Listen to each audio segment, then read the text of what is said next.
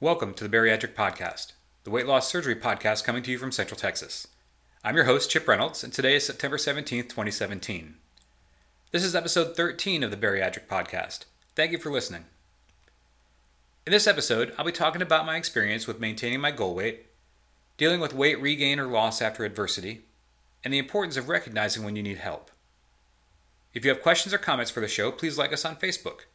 We can be found at facebook.com/bariatricpodcast, or you can email the show at bariatricpodcast@gmail.com. To start the show, here is my progress report. I'm 46 years old. My heaviest weight was 356 pounds. My surgery weight was 320 pounds. My current weight is 161 pounds, and my goal weight was 170 pounds. I had a gastric bypass performed on December 7th, 2015. Let's get started.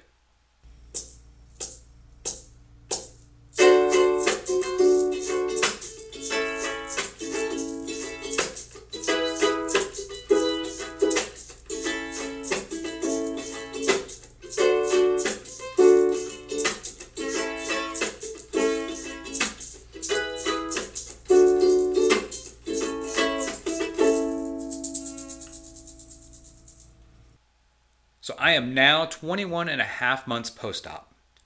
When I had my plastic surgery at 13 months post-op, I was 176 pounds, and after I'd recovered, I was at my goal weight of 170.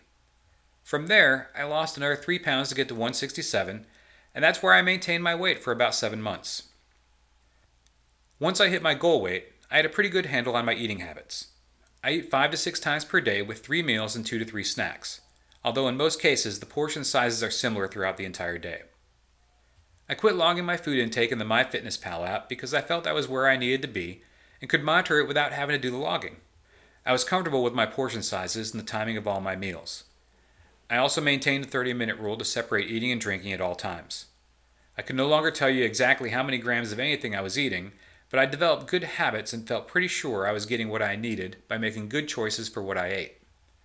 I still work on getting my protein first at every meal and concentrate on drinking enough water throughout the day.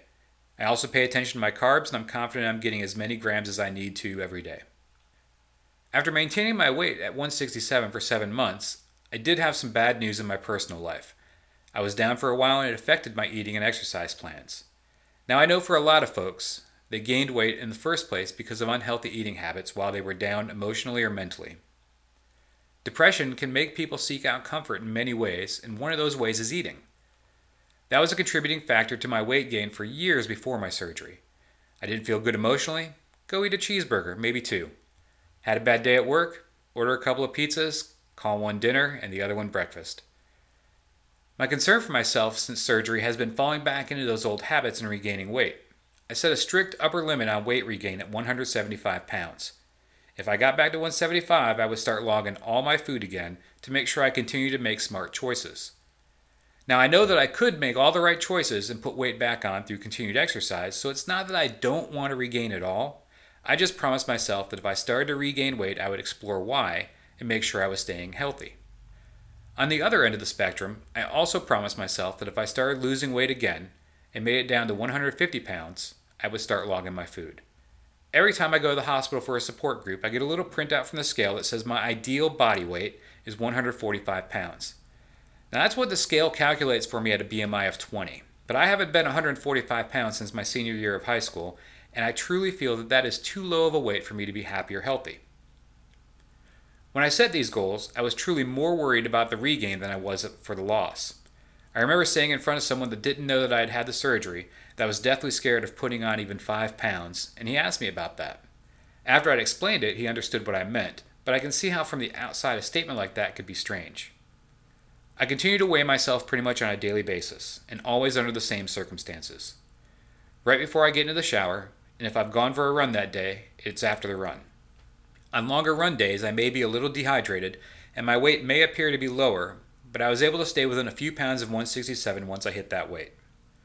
So in August, when I had a tough situation come up, I saw it affect my eating and my weight, but it wasn't how I expected it to be.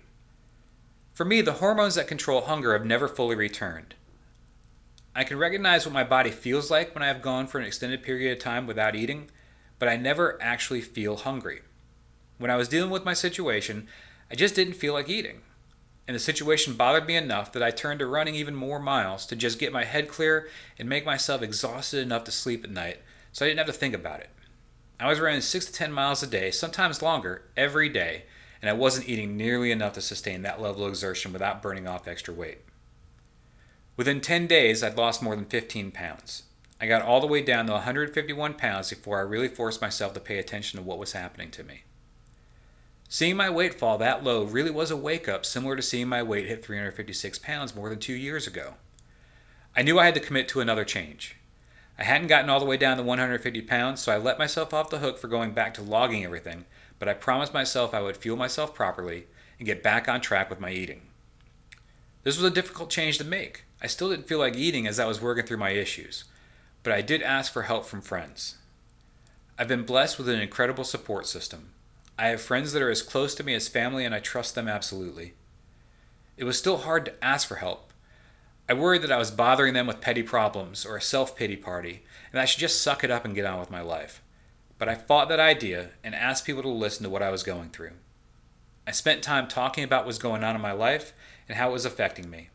I got some good advice, and I tried really hard to take it to heart. I got messages checking in on me from time to time to make sure I had eaten.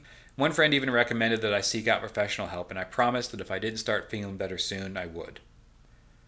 I made myself get back into a routine of regular eating. I picked my foods and meal times and then kept to them. I backed off my running a little to make sure I could catch up on my fueling. Now, I've been vague about the situation because that's not what's important.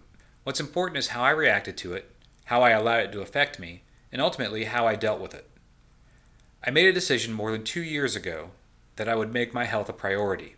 I started on a path to lose weight and to take much better care of myself, and I slipped.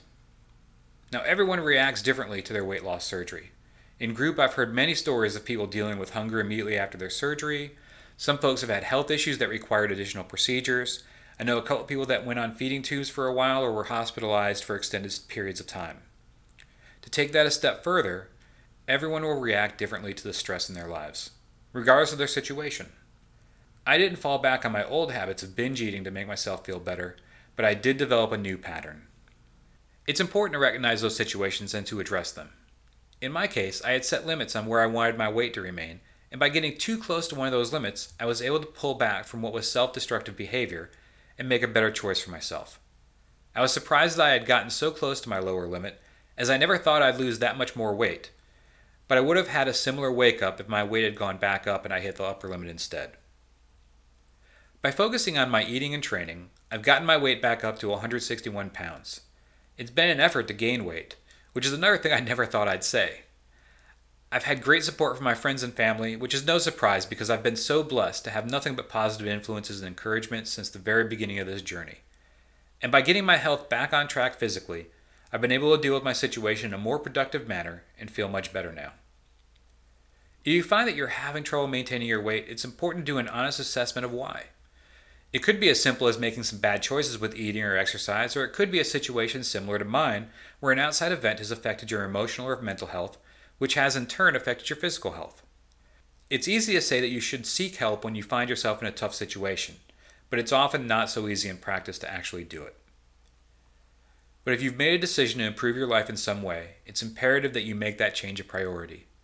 Recognize when you are in trouble and commit to seeking help to deal with it. But if you've made the decision to improve your life in some way, it's imperative that you make that change a priority. Recognize when you are in trouble and commit to seeking help to deal with it. Even if you're closeted about your choice to have bariatric surgery, there are likely a few people in your life you've trusted enough to share your story with. Keep them close and keep them informed of your progress, and don't hesitate to turn to them if you find yourself in a tough spot. As someone that has chosen to share his journey freely with anyone that will listen, I can tell you the amount of accountability I have in my life is tremendous. I knew that if I succeeded, I would be happy to share that success with everyone. On the flip side of that, if I wasn't successful, I'd have so many people that were expecting more from me, whether they ever voiced it or not. A day before I finalized my outline for this episode, a friend sent me a photo from one of my very first 5Ks. It was almost exactly 18 months ago, and I barely recognized the man in the photo. But I remember the day. I remember that I jogged the entire way and was so happy and proud when I finished. Another friend of mine took a video of me crossing the finish line that day and sent it to me, and I remember how good it felt. I had to go back and look at the results to see that I finished that race in 40 minutes and 29 seconds with a pace of 13 minutes per mile, because that's not what was important to me about that day. It was the accomplishment of finishing that race. That's what was important. I immediately shared that photo out on social media. I've also added it to the favorite album on my phone. I have a couple pictures of me in that album from before, and I keep them where they are easily accessible so I can either show them to people or just remind myself of how far I've come. It's important to remember where I came from and how I got there. I'm not proud of how far I let myself go, but I am proud of the decision I made to change my life and the work that I put into that decision. I've said it many times before, but I have been truly blessed to have a new lease on life. I'm living my life now, and I'm so much happier. By sharing my journey, I've had so many people tell me I've inspired them to make changes in their lives, and this has become so much bigger than me, and I see it now as a responsibility that I take very, very seriously. Just yesterday, I was able to reconnect with a friend over lunch after more than 15 years of not seeing each other. As we talked about my journey, she asked if we could explain it to her daughter. I showed them a picture of me from before surgery, and she explained to her daughter that I had made a lifestyle change to eat healthier and exercise more, and by doing that I was able to transform myself from the person in the picture to the person that was sitting across the table from them. Moments like that are so powerful that I cannot put into words how it feels. Now I'd like to finish off the show with some thank yous. As always, thank you to the Carl R. Darnell Army Medical Center. The general surgery, plastic surgery, and nutrition clinics have all played an immense role in my success. Without their guidance, assistance, and encouragement, I would not have had the positive experiences I've had. Thank you to my friends with the Fort Hood Team RWB chapter. I know that they have my back in any situation, and I hope they know I have theirs. Thank you to all of my friends that have been there for me in my times of need. Your kindness, grace, and advice have been so very important to me. I would not be where I am today without your influence. Finally, I'd like to say thank you to you all for listening. Whether new or old to the show, I truly appreciate you. If you have any questions or comments for the show, please like us on Facebook at facebook.com/bariatricpodcast or email us at bariatricpodcast@gmail.com. I'll do my best to answer your questions or cover your concerns in a direct reply or in future episodes. Thank you for listening.